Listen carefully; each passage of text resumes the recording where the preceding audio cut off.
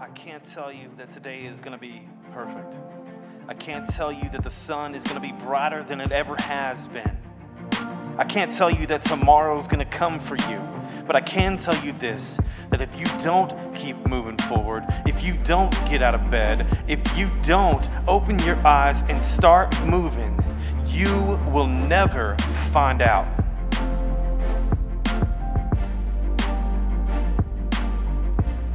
It's not your fault that you were born broke, that you were born on the wrong side of the tracks, that your dad didn't love you, that your mom wasn't there for you, that your whole entire family abandoned you. But it is your fault if you don't get up and you don't keep walking and you don't keep pushing that boulder up the mountain as hard as you possibly can. You know why? Because ain't nobody else gonna do it for you.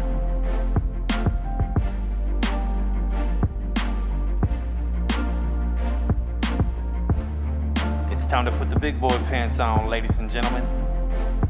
Let's go to work. It's time to put the big boy pants on, ladies and gentlemen. Let's go to work. What's up? How are y'all doing? It is Monday, right before Thanksgiving. My name is Drew. This is the DC Journey. And last night, you guys don't know it was last night, but last night we shot a video. Me and my bride. It was interesting. It was fun. It was a masterpiece, as they call it. No, they don't. But we had a good time, man. We're testing out new things. That was episode 1. Today is episode 2, and I am sitting here with one of my best friends. Oh, Russell Daniel. He's got 2 first names, kind of like Drew Craig, man. Except that's actually your real name. Mine is kind of a makeshift of my first and middle name. Yeah, well, my middle name could be a first name or last name. Or What's your middle name? Gordon. Gordon. Hey, Yeah. Gordon. Russell, Gordon, Daniel. Yeah. 3 first names. Yeah. Man, this is unbelievable. I'm finding out new stuff about you today. This is great. You don't even know. So you guys have heard about it if you listen to anything that I've ever talked about. You have heard me mention Russell. Russell's he's just my brother. He is a good dude. He wears very many hats. I talked about you last night. You're a pastor. You're an entrepreneur. You do real estate. I mean, you've done some stuff that, with your wife and through other things. And y'all own a bunch of houses. You've owned a gym. You just bought property and you're going to put an Airbnb thing on there. I mean, there's so many different things about you that we can talk about. But dude, give us 2, 3, 4, 500 minutes, whatever. It doesn't matter. Talk to us about who you are, and let's get into it. Oh, man, who I am, huh? Yeah. Gosh. All right. Well, I'm a pastor's kid. You knew that, right? Yeah. Grew up in a pastor's home, good old Southern Baptist family. Huge part of my life. Obviously, my faith. I grew up in the church. Loved the church, actually. Was not your typical pastor's kid. And, really, I don't know, found some really great friends there, had some really awesome mentors, and really loved the church a whole lot. Never wanted to be a pastor, though. Had no idea that God had that in store for me. But, here I am, and still love the church with all its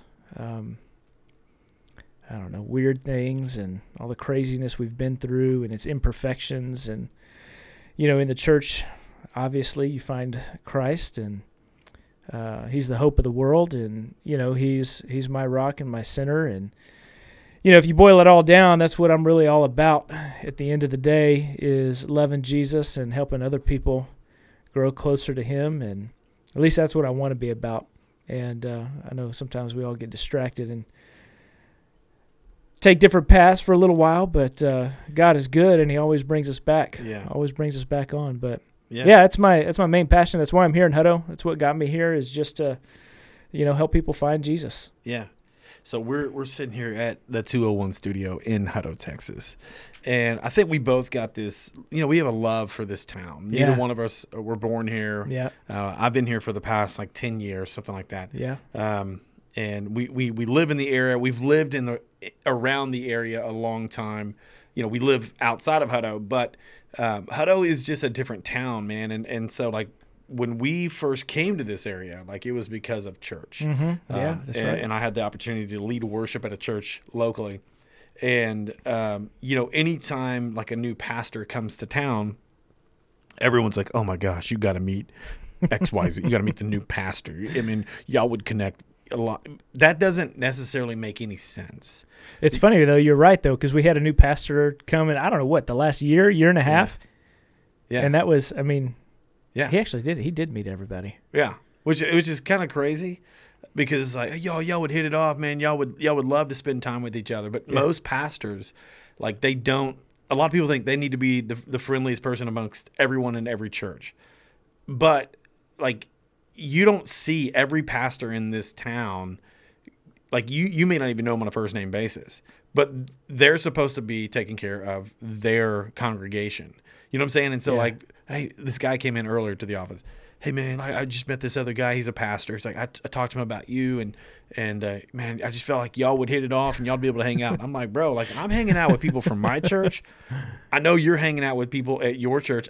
You don't really have time to go hang out with 25 other pastors just because y'all are good people. Y'all got similar mindsets. Yeah, it's weird. I mean, I've got two things I do with other pastors. One is I still meet with two guys that I was on staff at ACF with. Yeah. And we probably average every other week together. And then there's a little group of pastors here in Hutto, and we get together. We shoot for twice a month. It probably comes out closer to once a month. Yeah, because people are busy. Yeah, but that's it. Like, if you're not in one of those two things, I'm not really hanging out with you if you're a pastor in the area.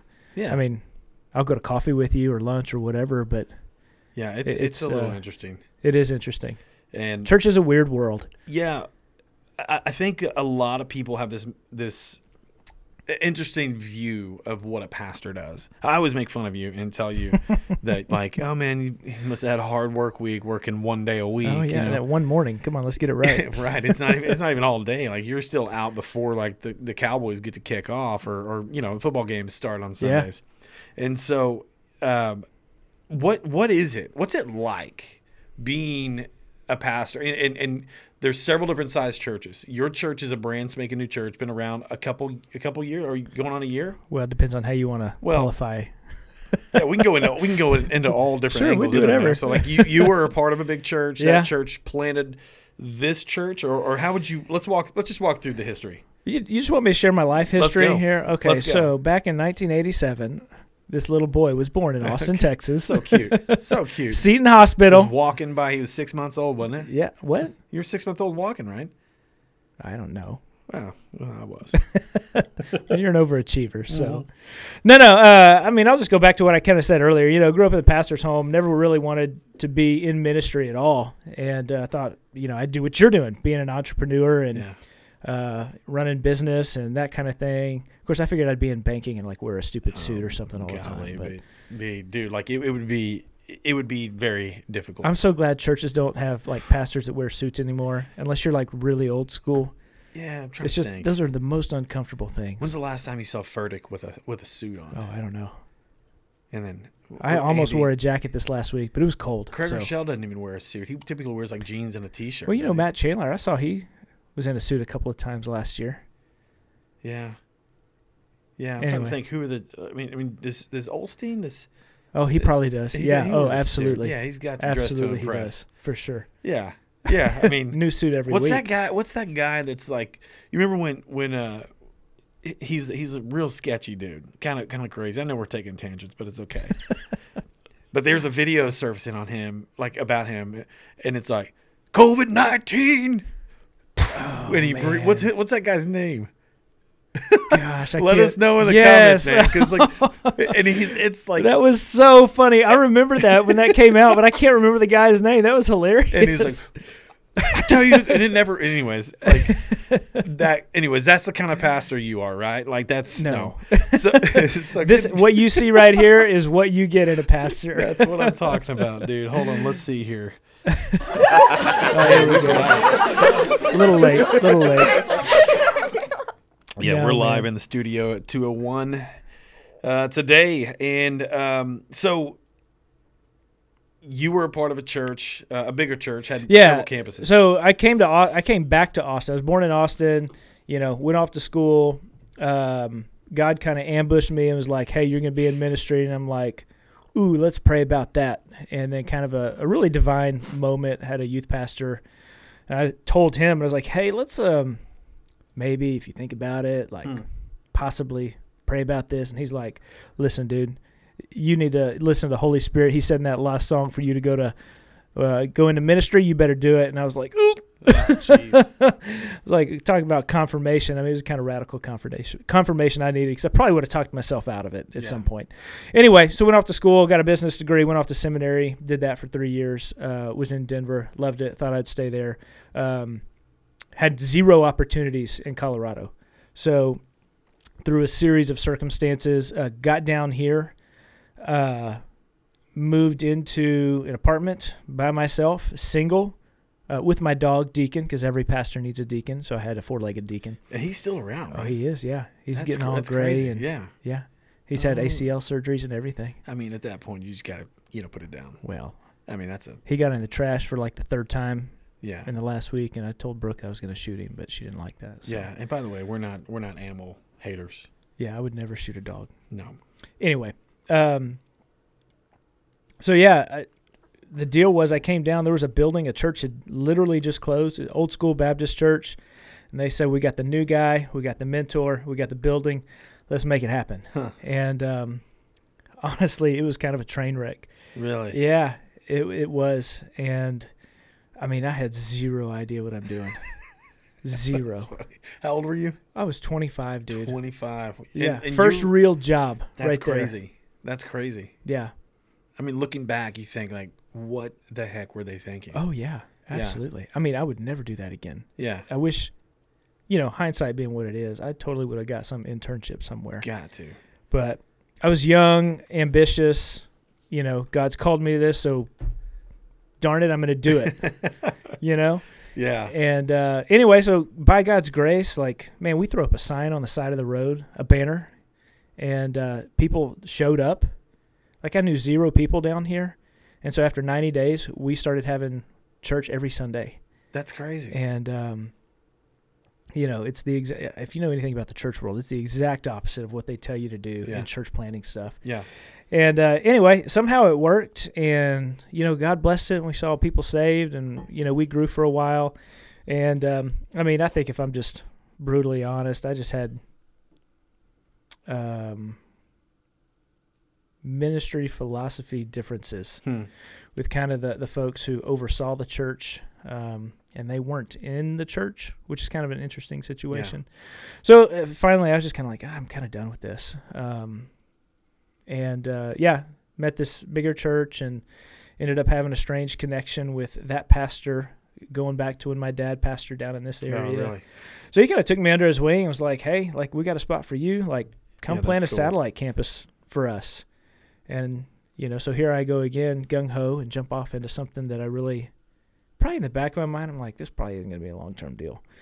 But I never would have admitted that at the time. So my task going on staff with that church was literally go drive around the greater Austin area and figure out where God wants you. Oh, wow. That was my job. And for people that don't know, because there's going to be people here that are like, this God thing, what does that mean? Yeah. Where God wants you. Yeah. Because, dude, that's for people that are involved in church, I'm just trusting in God. I'm going to pray about it. I'm going to do this. But outside of the world, for people that never talked to a pastor before. Yeah.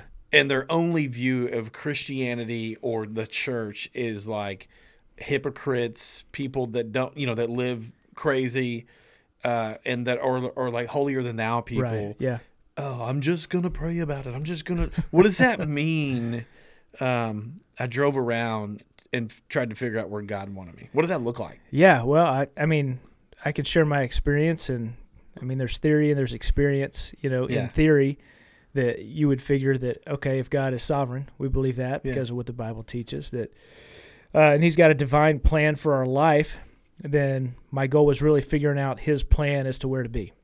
Gotcha. So, in experience, here's what that looked like. I drove literally from Kyle and Buda all the way up to Gerald, and from Liberty Hill I guess Hutto was about as far east as I went. Yeah.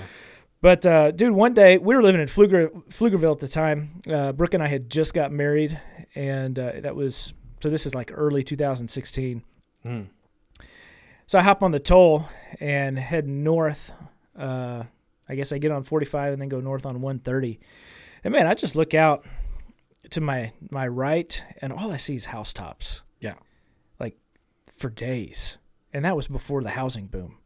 And, I mean, my heart just broke. Because, I mean, there's thousands upon thousands of houses in this area. And I was like, where the heck are all the churches? Because even in Austin, like when you're driving on 35, like you get on the upper deck, even downtown, that area, man, you still see steeples everywhere. Right. Like, I don't know that those churches are really active, but the buildings are there. Mm-hmm. There's not even church buildings out here. So I'm like, what the heck? Like, where are all these people going to go to church? Like, how are they going to know about Jesus?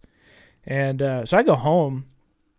And I look up, I Google, like, churches in Hutto, and I figure out that there's probably about a dozen churches. There's probably 2 that have, I don't know, attendance greater than, like, 200. And I'm like, dude, there's 25,000 people in Hutto. Especially at the time, right? At that time, yeah. And you got 12 churches that, I mean, max are reaching 2,000 people, and that's being generous. Like, okay, that's it for me. I'm not going anywhere else. I'm going to Hutto. So, funny story. So, like, you know, big church politics, we had to pitch this to the elder team, and they had to approve it, this, that, and the other. And so I'm real anxious about all that. And I'm like, this is where we're going, and, you know, we'll get into it. But my wife is a realtor. And, dude, we're already looking at houses. And we find a house. It's like the house that I'm like, again, this is one of those weird God things that I'm like, well, God wants us in this house. Yeah. And, like, that's really hard to explain, and it's kind of kooky if we get into it. But, like, I really believe that. So we offered on the thing and got it under contract. We don't even have approval to go out here.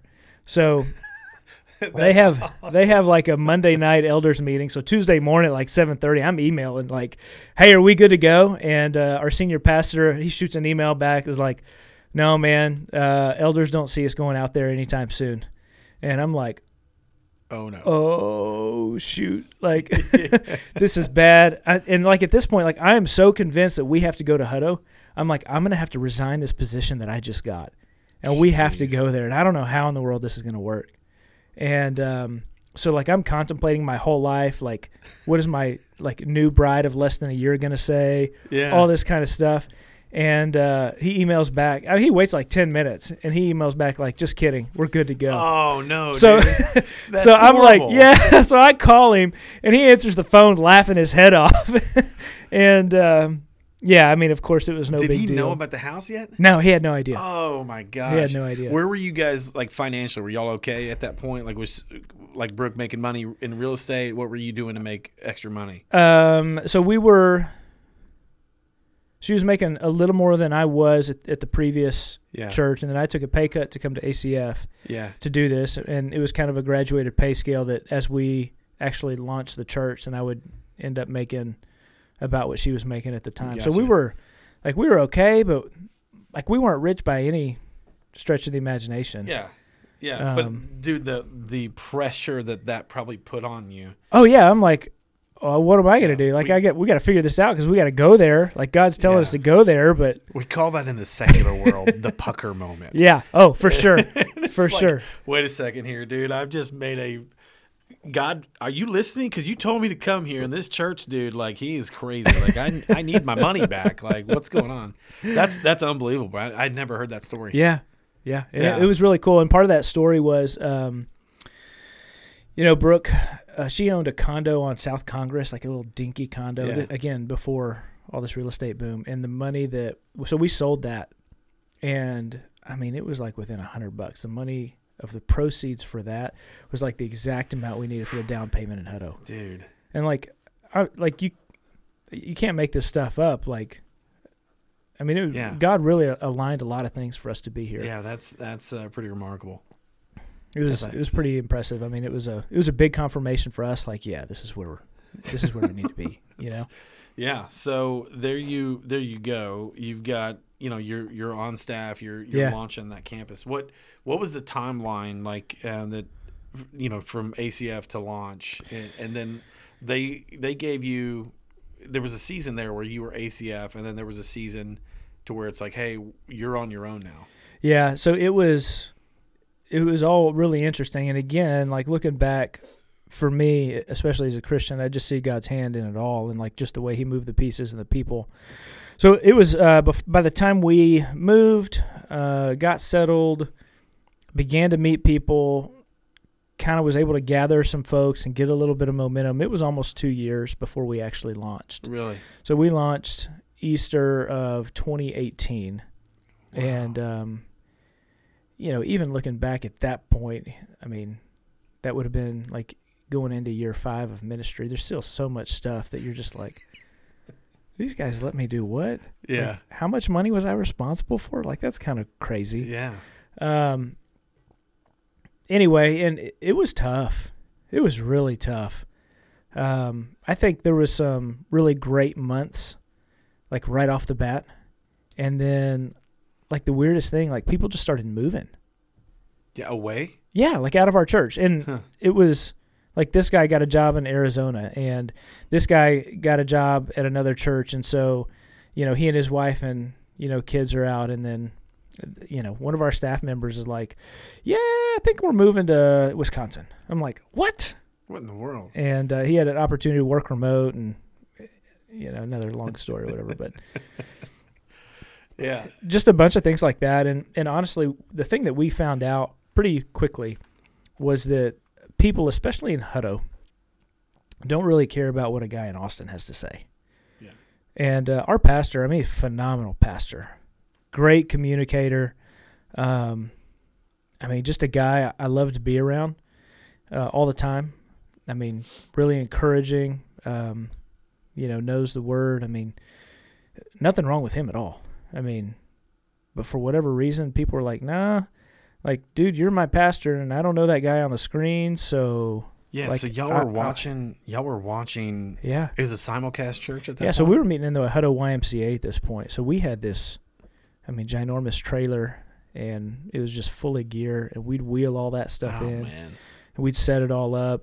We'd have live worship, so we're setting up a full sound system, and then as soon as worship was done, a pre-recorded message from the night before would come on. Yeah. And wow. Then at the end, I'd get up and say a few things, and we'd pack it all up and go home.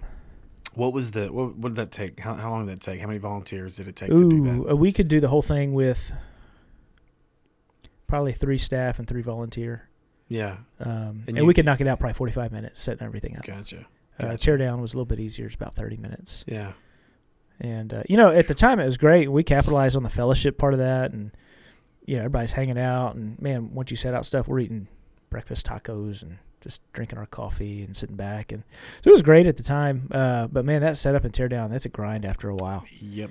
It is a grind. And I got a call not too long ago about, coming on staff. Yeah. And I get these calls pretty regularly. Yeah. But they're like, hey, we're gonna be in an elementary school, and hey, we're launching with 150 people from our other campus. Yeah. And like, hey, we're looking for a solid worship guy like that can build a team, and I asked him, I was just like, hey, so who? Like, I'm not interested. 1, 2, I can find someone for you, but I need to know like the kind of person that you're looking for. And then once they started coming into like, hey, we're gonna load every single week. Yeah. I was like, dude, I don't want anyone to die from this. And there's so many pastors that go into church launches and church plants and church in the box situations where they're like, you're working harder for the setup than you are for the salvation. Yeah. Well, and that was us, man. Because I'm showing up at 7:00 in the morning. I'm unlocking the building. Probably half the time pulling the trailer, which that thing was a beast, man. Yeah, it's a 16-foot trailer, right? A 20-foot trailer? Just to like crank it up high enough to get it on the hitch was, you break a sweat. Yeah, I'm sure. And it was, again, first few months great, but after a while, just everybody hates it. Yeah. And I would do it differently again. I would keep it so simple. Yeah. But we launched with, I don't know, probably 60 solid people, and just kind of slowly dwindled, and it was rough. Yeah, I bet. So I had got to a point going into fall of 2019. So we're only at this like a year and a half. And I'm like, well, this is not good. Here I am again. Here I am again. And so I said, okay, I believe in this. I believe in what we're doing. I believe in our vision. Like, I'm going to give this everything I have for 6 more months. And then I'm going to have a conversation because, the thing that wasn't working for us, I mean, the load in, load out was hard, but that was not the issue. Yeah. For our folks, at least what they verbalized was like, we just don't connect with the messages. And it's not that he's a bad guy or bad communicator, but like, you're our pastor, you're the one we meet with week in, week out. You know what's going on in our lives, our marriages, like you speak to us. Right. And well, that's got to be encouraging. I mean, it's kind of deflating and encouraging at the same time. Yeah. Because your success, both of y'all have to be present in that and favored in that. I guess as a church, if they don't like him, right, you don't get any. There's no benefit for you. Right, and it was just tough, man. Because I'm like, oh no, this is the way we're going. This is the vision. But behind the scenes, I'm like, hey guys, I think we have some issues. Yeah. And some other guys felt the same way. I mean, feeling the same tension at their campus. And so I'm like, all right, everything I got, December 31, 2019, and come January 1, 2020, we're having a conversation. If I'm still in the same place. And I was really hoping I wouldn't be in the same place. Like I didn't want to have that conversation. But Wow. God works all things, and in September of that year, our senior pastor came and was like, hey, like we're going this direction. We understand we're not all on the same page here.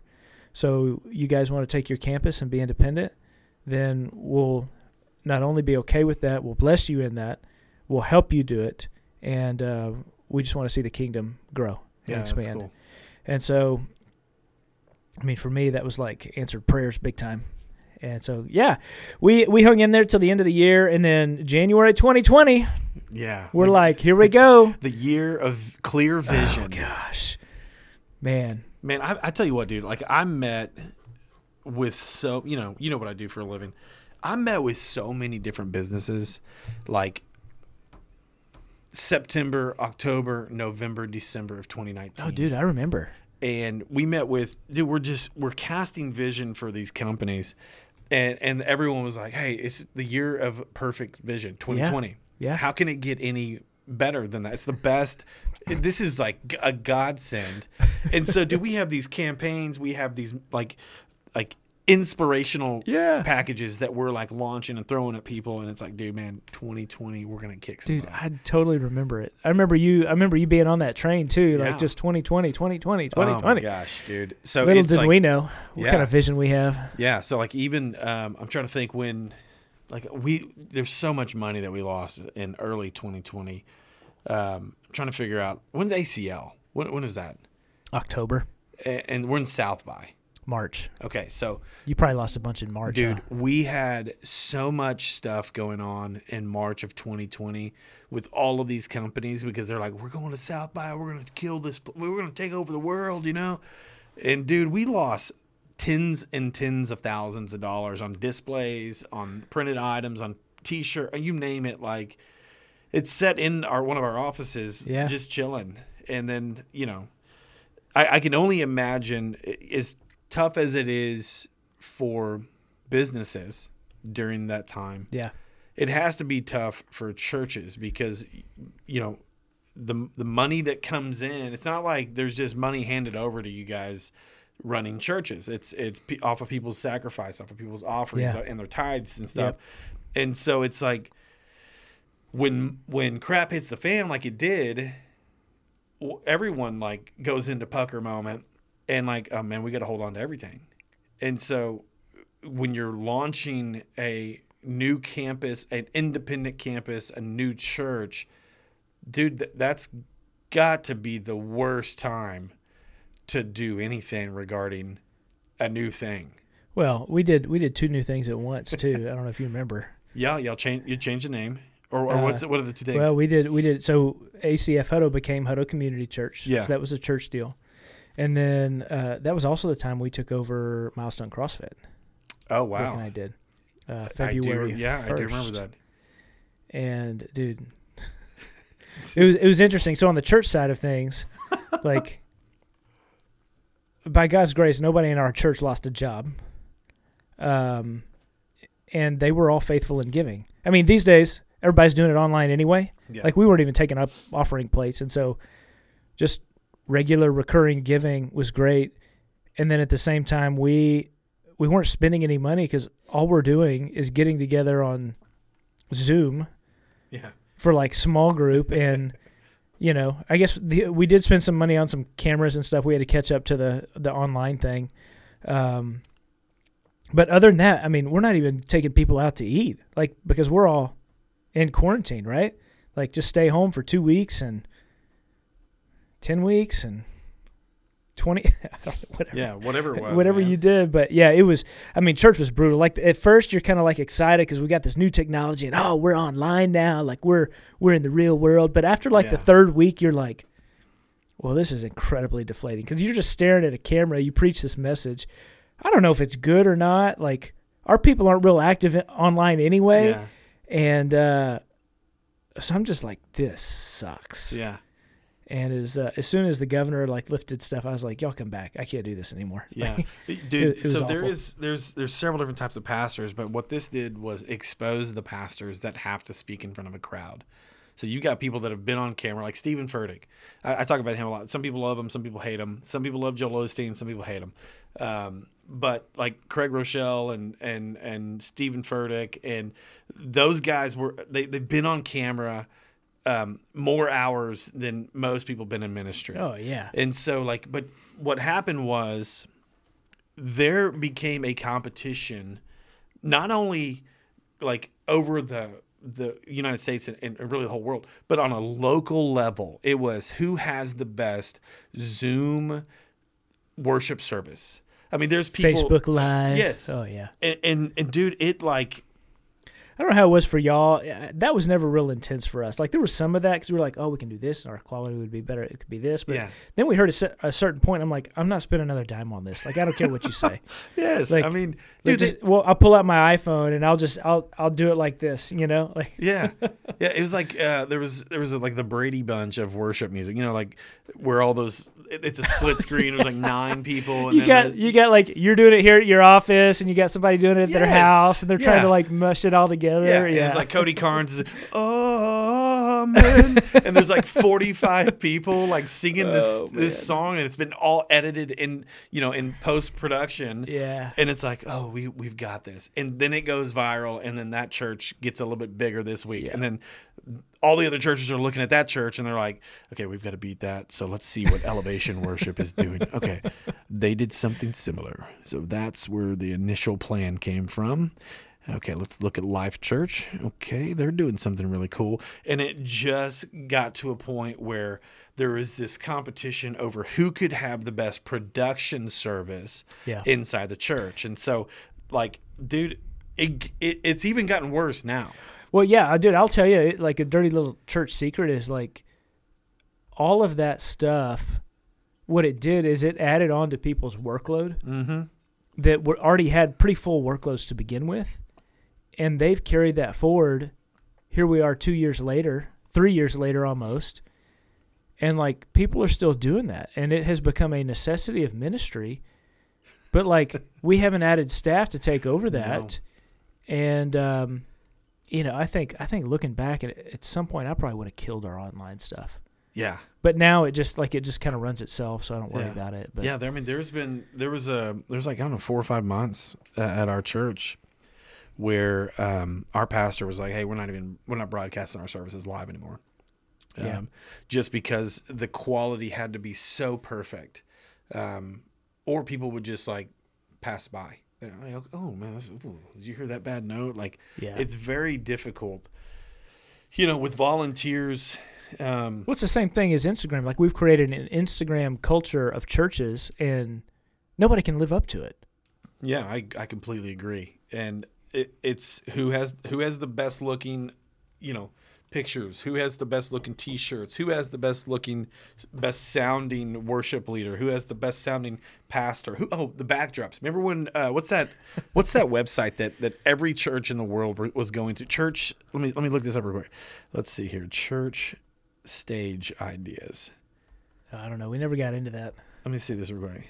I think it's a full website, church stage design ideas. The cool thing is a creative pastor, is a creative arts director or a worship pastor that's overseeing all creative elements. Your success rate was based on whether or not you were on this website.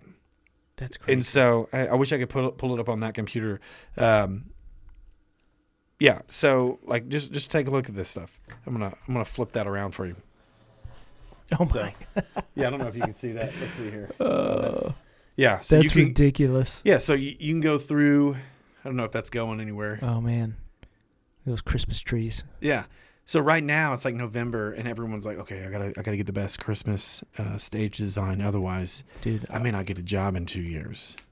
Our stage probably won't change for 2 years. Yeah. 3 years, 4 years. It might be 5 years. I don't know. So it's like we'll be in a different facility. No kidding. People don't want to go to church in this world because it's like, it's almost another job.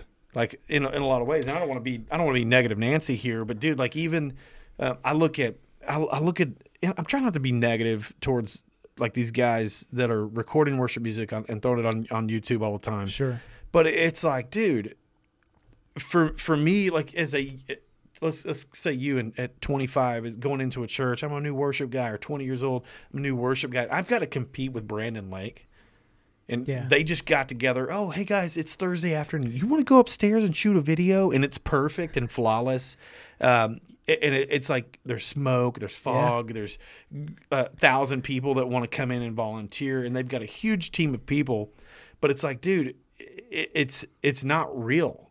No, it's not. And like I was talking with our worship leader this last week, and just kind of his journey, and like at his first gig here in the Austin area, like his senior pastor was like always comparing him to Aaron Ivey and what Aaron Ivey is doing, and you're like, come on, dude. Yeah, and Aaron Ives, you're paying dude. Me beans. Oh, absolutely. Yeah. And he's a phenomenal worship leader, and but like his talent to compare, like It's tough. You're not even comparing apples and oranges. You're comparing like, I don't know. Well, it's there's a huge difference. There's a school of worship within that church. Yeah. And so to go to a church of 300 people and have that same expectation, that's why I've always been huge on like, dude, if you are a church in the local scene, meaning like you're under 500, really under 1,000, right? And you're touching like it's Hutto Church, like whatever it is. You're the church of Hutto, or you're the church of Round Rock, or like it's Life Church. They're launching on Austin campus. I think they've either launched it or they are launching. That's an extension. Life Church is that's not the only campus they have. And so when you come in here, hey man, I prayed about this. I feel like God told us. Man, I looked over on the right hand side as I was going southbound or northbound on 130. I saw all these housetops. Like that's where God told me to go. When people say that, and then their only goal is to mimic what one of these larger churches is doing, like, and I say the larger, like Elevation. Oh, I saw Elevation's worship album. Oh my gosh, dude, it's so good. We got to do that. When you compare yourself to that, you take yourself out of the community and you put it on whatever community they're involved in. Yeah. And it's like, hey, let me ask you something, Mr. Worship guy, Mr. Pastor, Mr. Creative Arts guy, Mr. or Miss whatever, he, she, it doesn't really matter. When is the last time you went to Lamppost Coffee? Yeah. When is the last time you went to Baked and Sconed here in Hutto and you sat down with someone that was broken, that didn't know how they were going to pay their mortgage, that didn't know how they were going to pay their electric bill? They're struggling. When's the last time you just sat down with them and said, hey, here's a cup of coffee. Let's talk through this. Yeah. Let's get through it together. Yeah. And so it's like, whew, man, if we can get through this, this stuff that happened over the past 2 years and moving on to 3 freaking years in the next month will be what's the start of 3 years of this. Like, can we get back just to relationship-driven church? Yeah. Instead of performance-driven church. It's like what's his Rick Warren, purpose-driven life. Yeah. It's like performance-driven life. You know what I'm saying? Like That's the world we live in. Yeah, hold on one second. So I don't know if that was worthy of it, but I just haven't done it. So this is not me. Like I can get reprimanded from other pastors. Like, we want to give God our best. And I'm like, okay, does it have to be a $400,000 LED screen, or does it have to be a $500,000 new church campus? Can you do that? Can you and your worship leader do an acoustic service only and do that online and reach millions of people? Can you put together a sermon by yourself and start reaching millions of people outside the walls of your church? The answer is, yeah, probably. Yes, that should be. Yeah, it's possible. There's millions of people out there that are not inside the walls of the church. And so I'm like, why not put efforts into your sermon, into your worship? You know, if that's really the case, that you want to impact the entire world, why haven't we been doing this stuff for the past 5 years, 10 years? Why is it going to be the whole world? It doesn't have to be. Like, I'm straight up, dude, impact the 3 miles that surround your church. Yeah, I mean, if we could do that, then we can talk about other things. Dude, but like, we got a long way to go before we can even do that. So there's 150,000 people within a 4-mile radius of your church. 150,000? 150,000 people. 50,000 got to maybe. be. No, 50,000. In a 4-mile radius. So you go 4 miles that way. Yeah. 4 miles maybe. that way. Because you're talking about 4 miles Pflugerville. There's a lot way. of people that live that 4 miles that way. Maybe. Yeah. There is a ton of people here. And as you talked a while ago, dude, like, we've got 35, maybe 40. Let's call it 30,000. Yeah, something like that. Let's 35 maybe? I don't know. Let's call it 20. But there's like 60 in the ISD. Okay. So if you just look at the school district, ISD. Yeah. If the average church, you said there was 12. If the average, there's more now. Let's call it 15. Call it 20. Let's call it 20. If the average church in Hutto is running 1,000 people, you're still 15,000 people short. Yes. That's 20,000 people. Then Yeah. you take Celebration, then you take Shoreline. Let's say they have 2,000 people. Dude, that's another 4,000 people apiece, which we know they have more, and they're not pulling that many from Hutto. No. But then you look at all the other churches. I go to church online. Okay, another 1,000. Like, we are still missing a huge part of the population that's not going. That's why we're here. Yeah. That's why that's why I like you, dude, because that you have never come in here and like, hey man, I found out this other church is doing this thing, I'm going to try it. You've always been authentic, you've always been genuine, and you're always like, man, we need more pastors in this town that are reaching people, not reaching programs. Yeah. Like, because it's easy. Hey, I'm gonna do a D now, or I'm gonna do a whatever the weekend or the week-long children's camp. Easter at Brushy Creek Amphitheater. Yeah, that was another. Yeah. Were you in on some of those conversations? Yeah, I was. How do we market it? Well, you don't. We don't want to do this. I hate. No pastor is gonna share the stage in a way that is good for the entire audience. Well, even more than that, no worship leader's going to do it. Well, I mean, I think worship leaders probably have a better chance of being really non-biased. You think so? Heck yeah, dude. Like, oh, I disagree. Well, I guess it could depend on the who the worship leader is. Depends on the pastor too. Yes, because I would share the stage with some of the pastors in this town. There's some really good guys here. Yeah, I don't know, man. It's just as territorial as businesses can be. Like when you get on Facebook and you're like, hey, what business does landscaping? Oh, yeah. And there's like 45 of them. When you see a comment real estate agent. Yeah. Who's a real estate agent? Well, here's all my accolades. But it's like when you get on there, hey, anyone know of a good church for this, for that, for a single mom, for a newly divorced dad, for a mom of two? Hey, what is the singles ministry? Just out of college, not married, whatever. You put that on there and 7,000 people comment, and it's a competition to see which church actually is the top hitter. You know what I'm saying? Yeah. And so it's just like, oh, geez, man, why don't you just do this? Let's go back to the 90s when AOL wasn't a big deal. Let's go back there and start going to church. Because church, it correct me if I'm wrong, dude. Or give me your opinion. So many people go to church because they think the church was made for them. But we are made for the church. We are the hands and feet. And so it's like, we've got to find this perfect church. Otherwise, we can't go. And so when we're trying out churches, just go try them. Yeah. Go see one. If you don't like something about it, check yourself first and then go to the next one. Yeah. Keep going. There's 1,000 churches in the Austin area. And obviously, hey, go to Hutto Community Church first. That's a great church to try out. They need people. They've got seats to fill. You're doing great things. But it's like, dude, I don't want to have this cynical mindset about church. But like, it's not the church that has the issue. It's the people that have the issue. And there's a lot of hurting people right now. Yeah. And so there's so many excuses. But it's like, dude, when I start reading these threads, I'm just like, oh my gosh, dude. Just pick one and go. Yeah, man, I think you're right. Like, people don't realize that the church is meant to be the hands and feet of Jesus. Yeah. Like,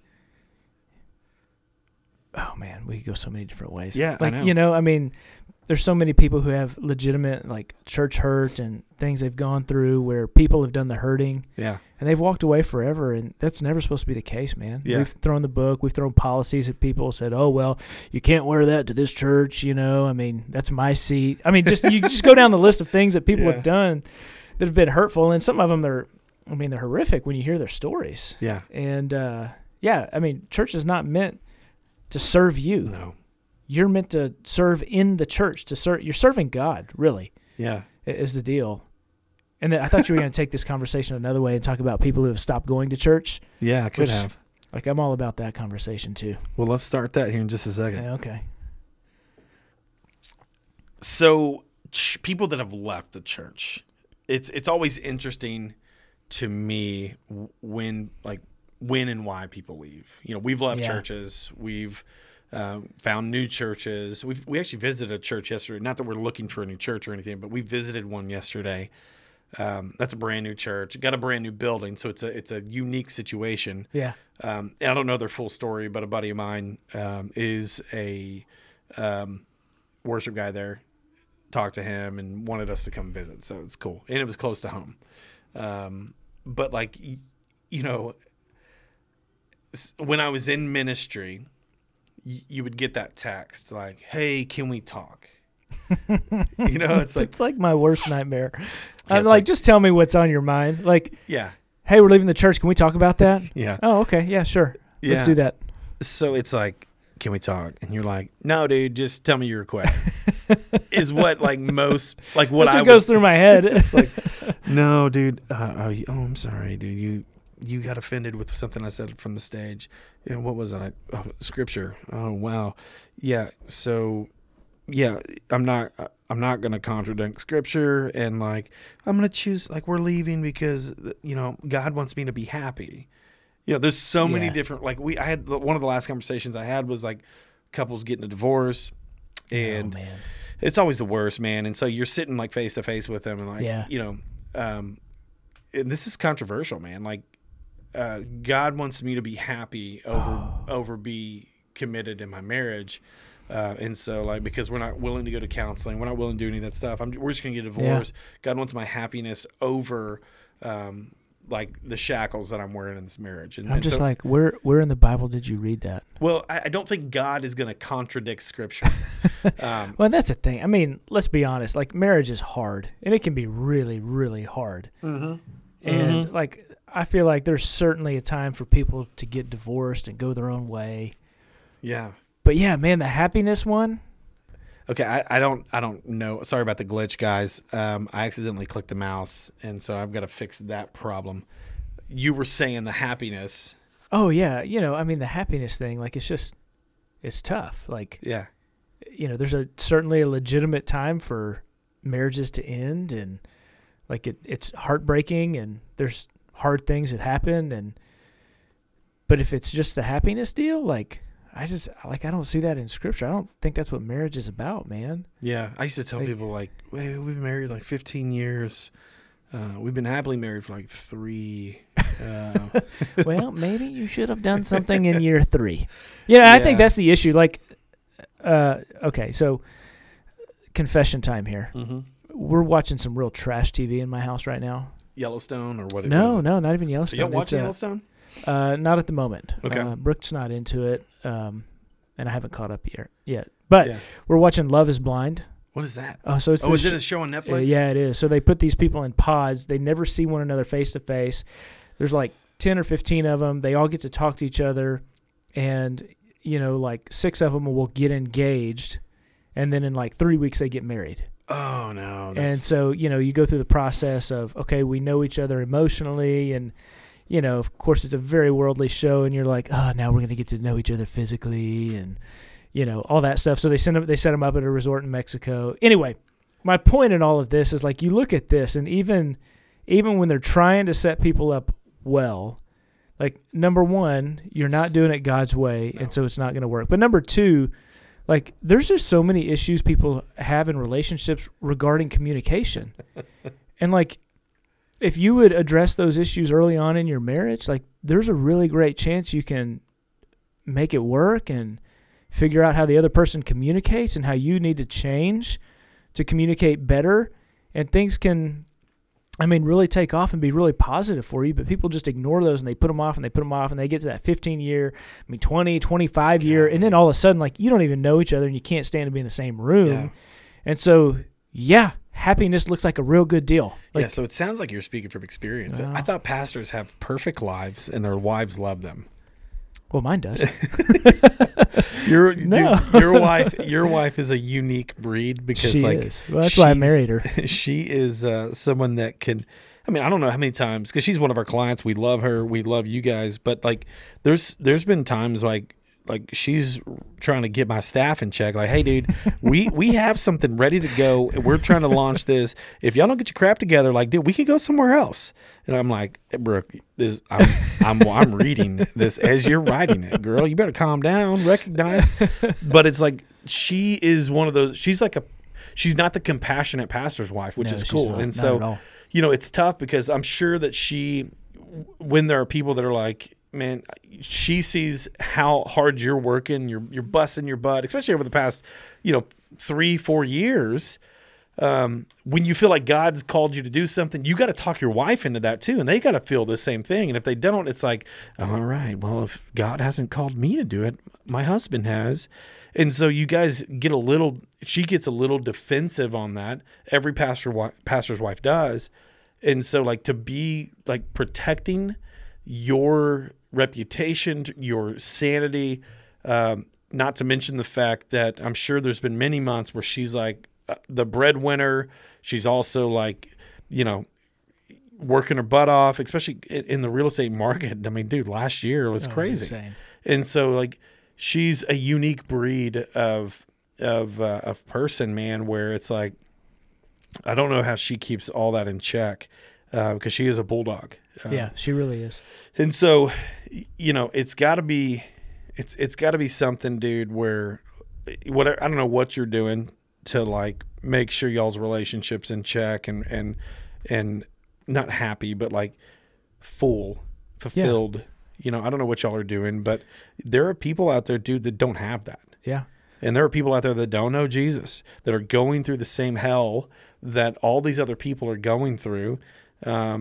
And they're not sending you text messages, hey, I'm so tired, I can't show up to volunteer this week, or hey, I think we're going to leave church. And, it's not just your church, it's every church. It's every volunteer has that thought process. And so, it's just cool to see the past 3 to 5 years how you guys have really, you've just really been faithful to the Lord. And not just the Lord, because that's kind of the Christianese coming out of me, but like, you've been faithful and committed to this area to where you feel God has called you. And I don't know very many people that are like, hey, God called me to Hutto.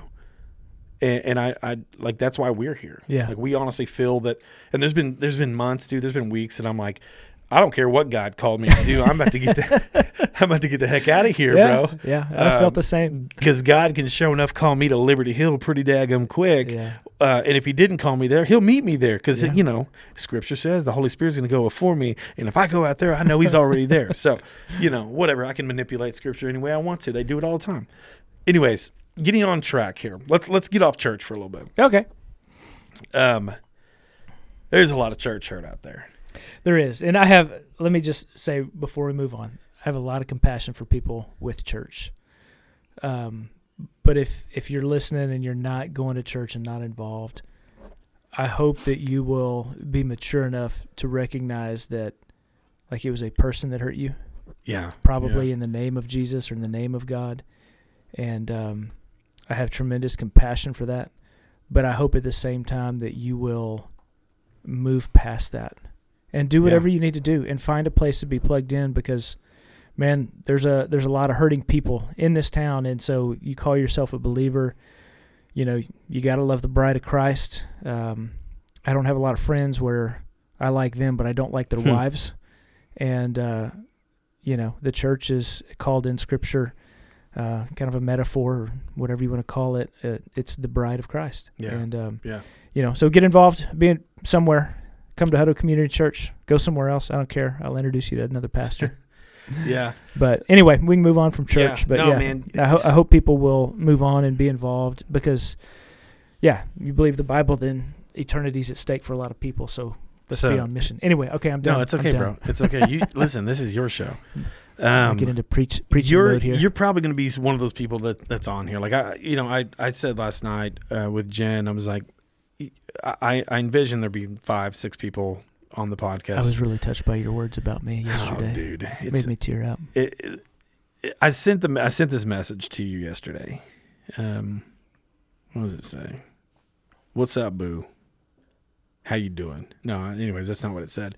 I said I was going to call this trying Thanksgiving. Yeah. Trying to live a life of just being thankful. And I hate the fact that we're almost an hour in on this.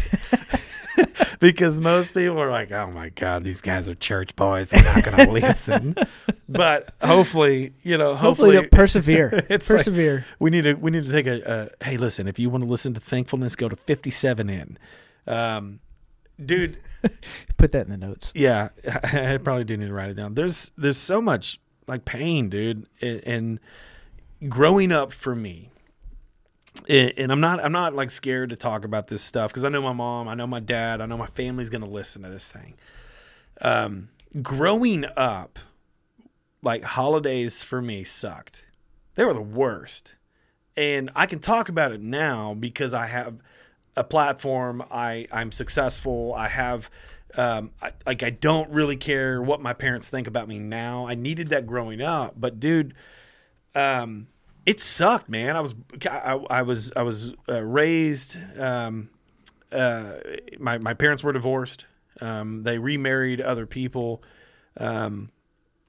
But as a kid, when that happens, like, you're going into, no one cares about Halloween. You're not going to see your dad on Halloween. No, you just got to get that candy, man. Sugar rush. Yes. So, that's not a big deal. Valentine's Day, not a big deal.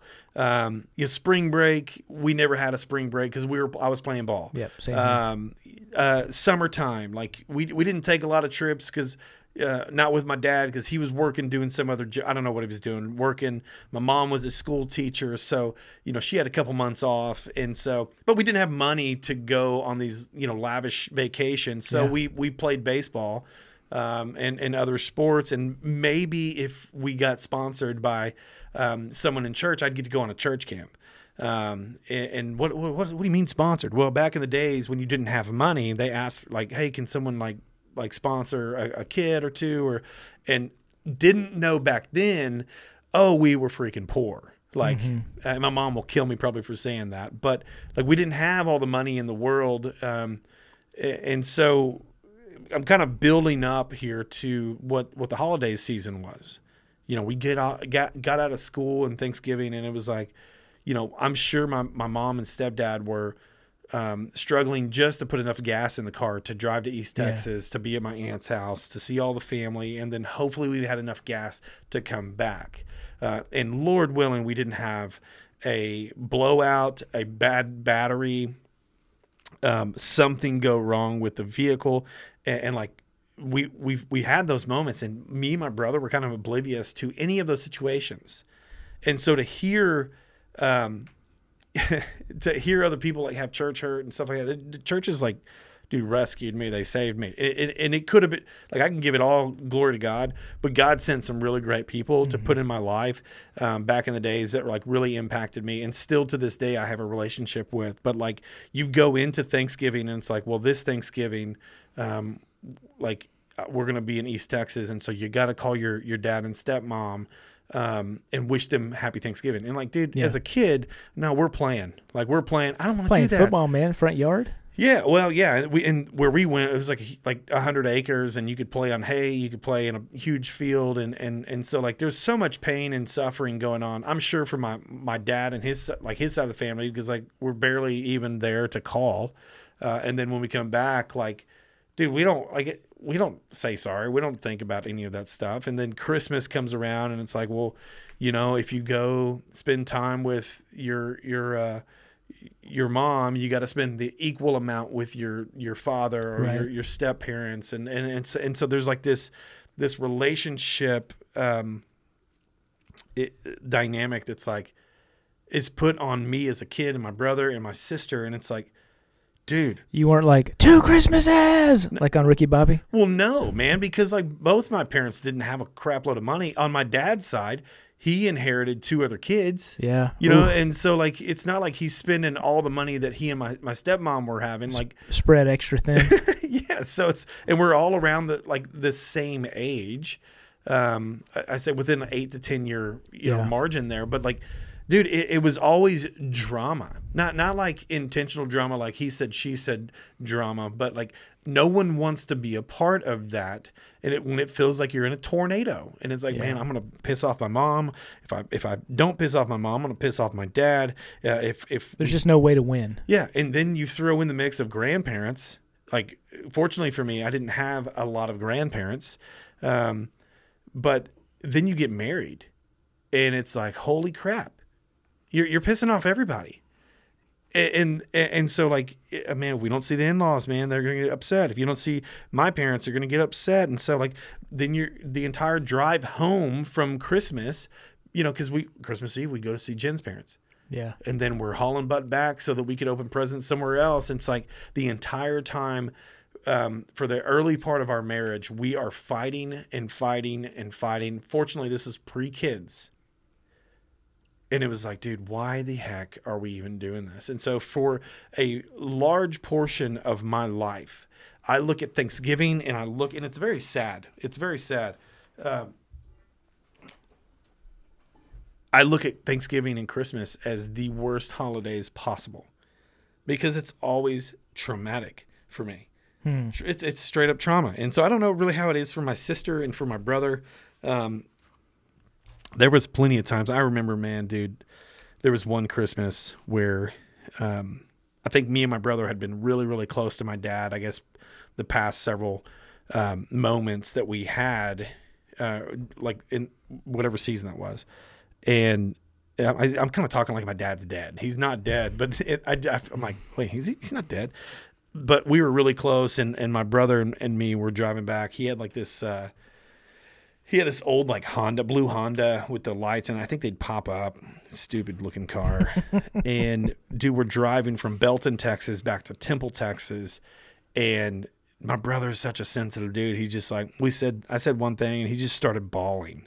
Almost to the point where I had to grab the wheel and like, hey, dude, can you just bawl when we get home? And like, come here, I'll hold you. He's 4 years older than me. So he's a little bit more of a baby. But, dude, I'm sure he'll appreciate that. I know. So I'm sitting yesterday in this church service, and this pastor who I have no clue who he is. This pastor is talking about like thankfulness. And so I wrote this scripture down. I should have it memorized, but I don't. Good Lord, I got 11,000 photos here, and it's... Come on, Willie.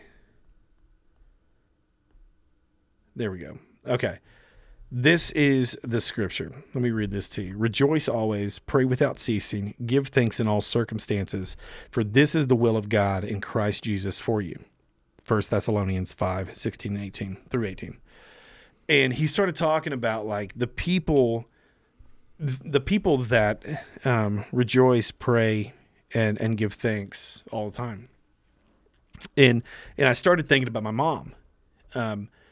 Because like in every circumstance, for the most part, dude, she's super grateful, super appreciative, and super like, she's the one that's going to go when we our Thursday, we're going to hold hands as a family. And it's going to be so cheesy and dramatic. And she's going to be like, okay, guys, let's go around and talk about what we're thankful for. And for years, dude, I'm like, this is so stupid. Nobody here is thankful. We all are biting our tongue because we don't want to get political, because we don't want to offend somebody. We don't want to talk about the C word. We don't want to talk about the fact that there's so much pain and trauma and crap, and we've all forgotten about this. And so you want me to sit around and be like, oh, hey, I'm so thankful for the trees and the dandelions, and you know what I'm saying? Like, yeah. So this was a huge portion of my life where it's like I am so cynical towards Thanksgiving and Christmas, and so I'm listening to this sermon, and he's like, he's like, rejoice always. I don't have a problem with rejoicing. I have a problem with always rejoicing. I don't have a problem with praying. I have a problem with praying without ceasing. I don't have a problem with giving thanks. It's giving thanks in all circumstances. And so for me, like as a kid growing up, I didn't understand the circumstances that I was given. I didn't understand that. How can a 4-year-old kid, a 15-year-old kid, a 16-year-old kid, 17-year-old kid, how can we understand all the crap that we've been dealt? And so now as an adult, like we've made a decision that, dude, our family, which is me, Jen, my kids, and now this dumb dog, we come first in every decision. And what I don't want to do, no matter on the intro, it said, it didn't matter like what your dad did to you or what your mom didn't do or whatever. Dude, there are people that are going in to see their family for the first time, maybe this year, or, maybe it's the 50th time this year. But dude, it doesn't matter the circumstances that we're dealt. It matters now how we handle them from this point on. Yeah. And so I don't want my kids to have that same cynical mindset, dude, because it's so negative. And so the question that I have, even though I've been rambling, kind of building some substance, some tone a little bit, is, dude, how do we live a life of thankfulness, not gratitude? I think there's a huge difference. Maybe not a huge difference. We got to unpack that. What do you think the difference is? Dude, I feel like I can be thankful. But like gratitude, I feel like, hey man, thanks for buying me lunch. Gratitude, I think, adds action in there, maybe a little bit more heartfelt stuff. But like, how do we live thankful and grateful for what we have? How do we do that, man? Yeah, I think it's a good question. I was thinking about it a lot today, and I'd probably disagree with you. I think gratefulness is probably a step beyond Thanksgiving, maybe. And maybe that's probably what we're shooting for, is gratefulness. A lot of different ways to go. Number one, you can't be a victim. I'm not trying to say that people don't go through hard things, because they do. And, life sometimes deals you some bad stuff. For us personally, I think the hardest thing we've walked through, even the hardest time in our marriage, was just infertility. Mm-hmm. We have our daughter Haley. We had to kind of go through. We had to get help with that, with the doctor, and honestly, that was pretty easy. Then we get ready for round 2, and man, we just throw blank after blank after blank, and we went through the whole gamut of everything you can do for fertility, and it is incredibly hard. And in those moments, you ask like a lot of the why God questions. Yeah. Why me? Why us? You know, and of course, in that very moment, everybody you know around you is getting pregnant, except for you guys. Right. But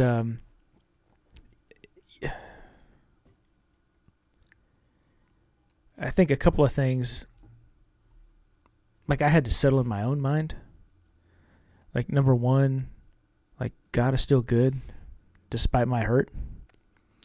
And he's the giver of all things. And he's the giver of all good things. And so, like, I had to settle that, like, okay, God, you are good. And because you're good, and you have given me so much, despite this one, it seems like this one ultimate thing you won't give for whatever reason that is unknown to me. Like, there's still so much to be thankful for. Yeah. And for me, dude, it's really, I try to make it as best I can a practice every single day. And I'm thankful for stupid stuff, dude. Like, you would probably laugh and think I'm really cynical. Like, I have a little red oak tree that I planted in my front yard, and I'm just so thankful for it. Like, it's the dumbest thing in the world, but, like, I'm truly grateful for it. Yeah. Like, I love watching the colors change because God makes the colors change. Like, I love watching it bloom and grow because God makes it grow. And so being thankful for little stuff like that, like being thankful for having a roof over my head. I mean, we just had a guy go on a mission trip to Nicaragua, and this lady's living in a lean-to with roaches like you've never seen before, sleeping on a mattress that, you know, when they pulled it out of the house, it's, you know, dripping water. Wow. Or some kind of liquid. I mean, that's how most of the world lives. You know, and we don't ever see that, but, I mean, you have a roof over your head. And listen, here we have pretty darn good roofs. Yeah. And if not, insurance probably going to pay for a new one, or at least mostly. And just little things like that, relationships. So it's finding the little thing. There's a great line, I was thinking about it earlier today. I like Western movies, and one of my favorite is the Lonesome Dove series. And in that moment, there's the girl, and she's a woman of the night, and all she wants to do is go to San Francisco. And, like, that is her big dream. Like, it is her goal to get there. When she gets there, life is going to be awesome. And so she has a guy that says he's going to take her there, and, you know, they get 15 miles down the road, and looks like that's not going to happen. And so kind of her mentor and / partner comes along, is like, hey, what's going on? And she just kind of loses it. It's like, I just want to go to San Francisco. And he's like, listen, like, life in San Francisco is still just life. Like, you got to find ways to be grateful for the little things. And whether it's a sip of buttermilk or whatever your favorite beverage is, or, you know, that's kind of what they talked about in the movie. But, you know, it's finding those little things that you're just really grateful for. Yeah. I mean, it could be a shirt that looks good on you for crying out loud, or, Yeah. You know, the way your kid smiles. Yeah. It's just the simple things, you know, and making a point to be grateful for a few minutes in the morning, or even a few minutes in the evening, and just running some of those things through your head, I think helps a lot. You know, and one of the things I think is funny is that, you know, Scripture tells us this, and you know, Scripture has a lot of truth in it. In fact, I would argue that it's all truth, but maybe someone would argue differently. But, I mean, if you go to a counselor or a therapist or whatever you want to call it, and you're struggling with anxiety, depression, that kind of thing, you know, the first thing they're going to ask you is, well, what are you grateful for? You know, I went through a period in my life where I just really battled with depression. And my counselor was like, dude, like, you've got to cultivate gratefulness in your life. And so my homework after that session was to go home and to think about all the things that I'm really grateful for, or the moments I'm grateful for. And so I've got a document on my computer, and I forget what they're called, but it's like my gratefulness memories. And so I went back and I recounted, like, moments in my life that that were just awesome, that I was Yeah. just incredibly grateful for. Like one of them was floating down the Green River below the dam there. And, dude, it's just the clearest water you've ever seen in your Yeah. life. And it's ice cold. And I was on a youth trip, and we went rafting down there. So you can see these, 24-inch rainbow trout swimming around, and meanwhile you got a 16-year-old football player who's ramming his raft into yours trying to tackle you out, and you got to show him what's up, and like it was just fun. Yeah. So looking back on life and thinking, okay, well, we could play the victim and we could say woe is me, because I had to suffer through 2 Christmases and I was going to piss off somebody no matter what I did. Right, or we right. can look at life and say, you know what, like, I may have been dealt a crappy hand, but I'm not going to let that dictate who I am, and cultivate a mind of gratefulness that, you know what, I had this moment and it was really awesome. Yeah. And I'm grateful to God for that. And I think another big deal is really acknowledging that God has given us these things, because if not, then it's, well, this is my freaking house. Right. And I bought this house, Right. and I'm the giver of good things. And the fact is, the house could be gone tomorrow because a tornado could come through and wipe it out. And when we acknowledge, it really kind of releases responsibility and control from our life and gives it back to God, to whom it belongs. And there's some freedom in that. It just acknowledges that He's provider, and there's something about acknowledging, to use like AA language, a higher power. Yeah. Yeah. That has more control than we do. And anyway, I feel like I'm starting to ramble a little bit now, but yeah, so it's how I start my prayers every day, is with gratefulness and thinking about my stupid tree sitting in my front yard. No, I think that's good, man. It's always a tough time, man. Like some people are going to go into Thanksgiving this year and see family members for the first time since 2019. And so it'll be an interesting thing. Like, I think talking the next couple of weeks, man, as we unpack, like, okay, were you really thankful? For me, it's like, it's easy to be thankful. Oh, thank you for this food. Thank you for, this meal. God, we pray your blessings on, as you pray for Thanksgiving and stuff. Some people only pray during Thanksgiving, by the way. But I'm trying to get this attitude to where I'm more appreciative. I'm more grateful. I'm more thankful for the things. Like, honestly, I walked in here today and I was so thankful. I had a conversation with a gentleman that comes in here. We call him Wild Bill. You've probably met him. Old man is like 84 years old. And he came in, and last time he was in this office, it was actually my personal office. There was a desk here, and it's an ugly office. Like, we didn't do any decorating. And dude, I was just so appreciative of the fact that, like, I gave him time out of my day, and I'm sitting across, no headphones on, and he's literally just talking to me, and I can hear him.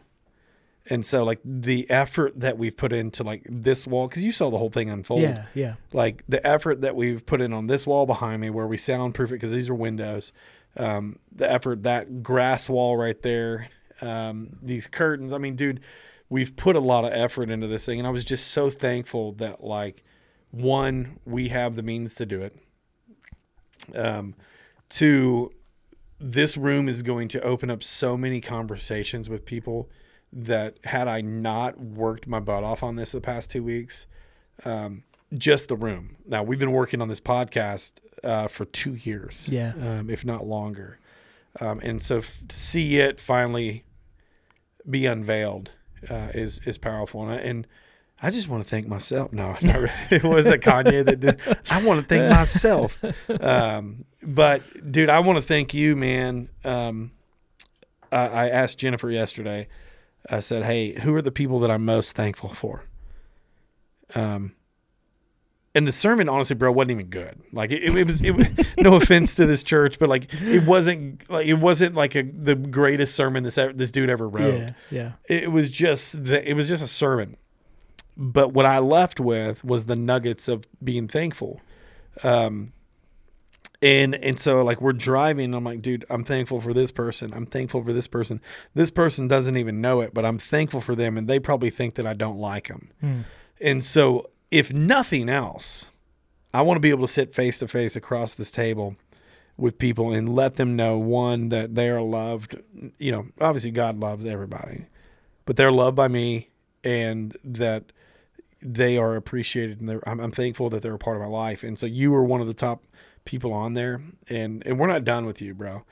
You know, we're going to have more episodes to unpack stuff because no one knows your hobbies. No one knows, I feel like we've hit the tip of the iceberg here. It's almost like counseling. Yeah. But out of respect for people and our listeners, I'll thank you, Mom. And your family too. You're going to send us to your family?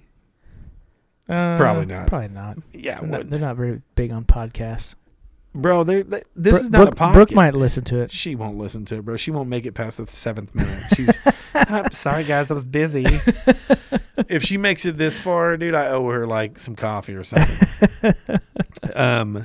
But I'm gonna when I hit the last button here, it's the D button.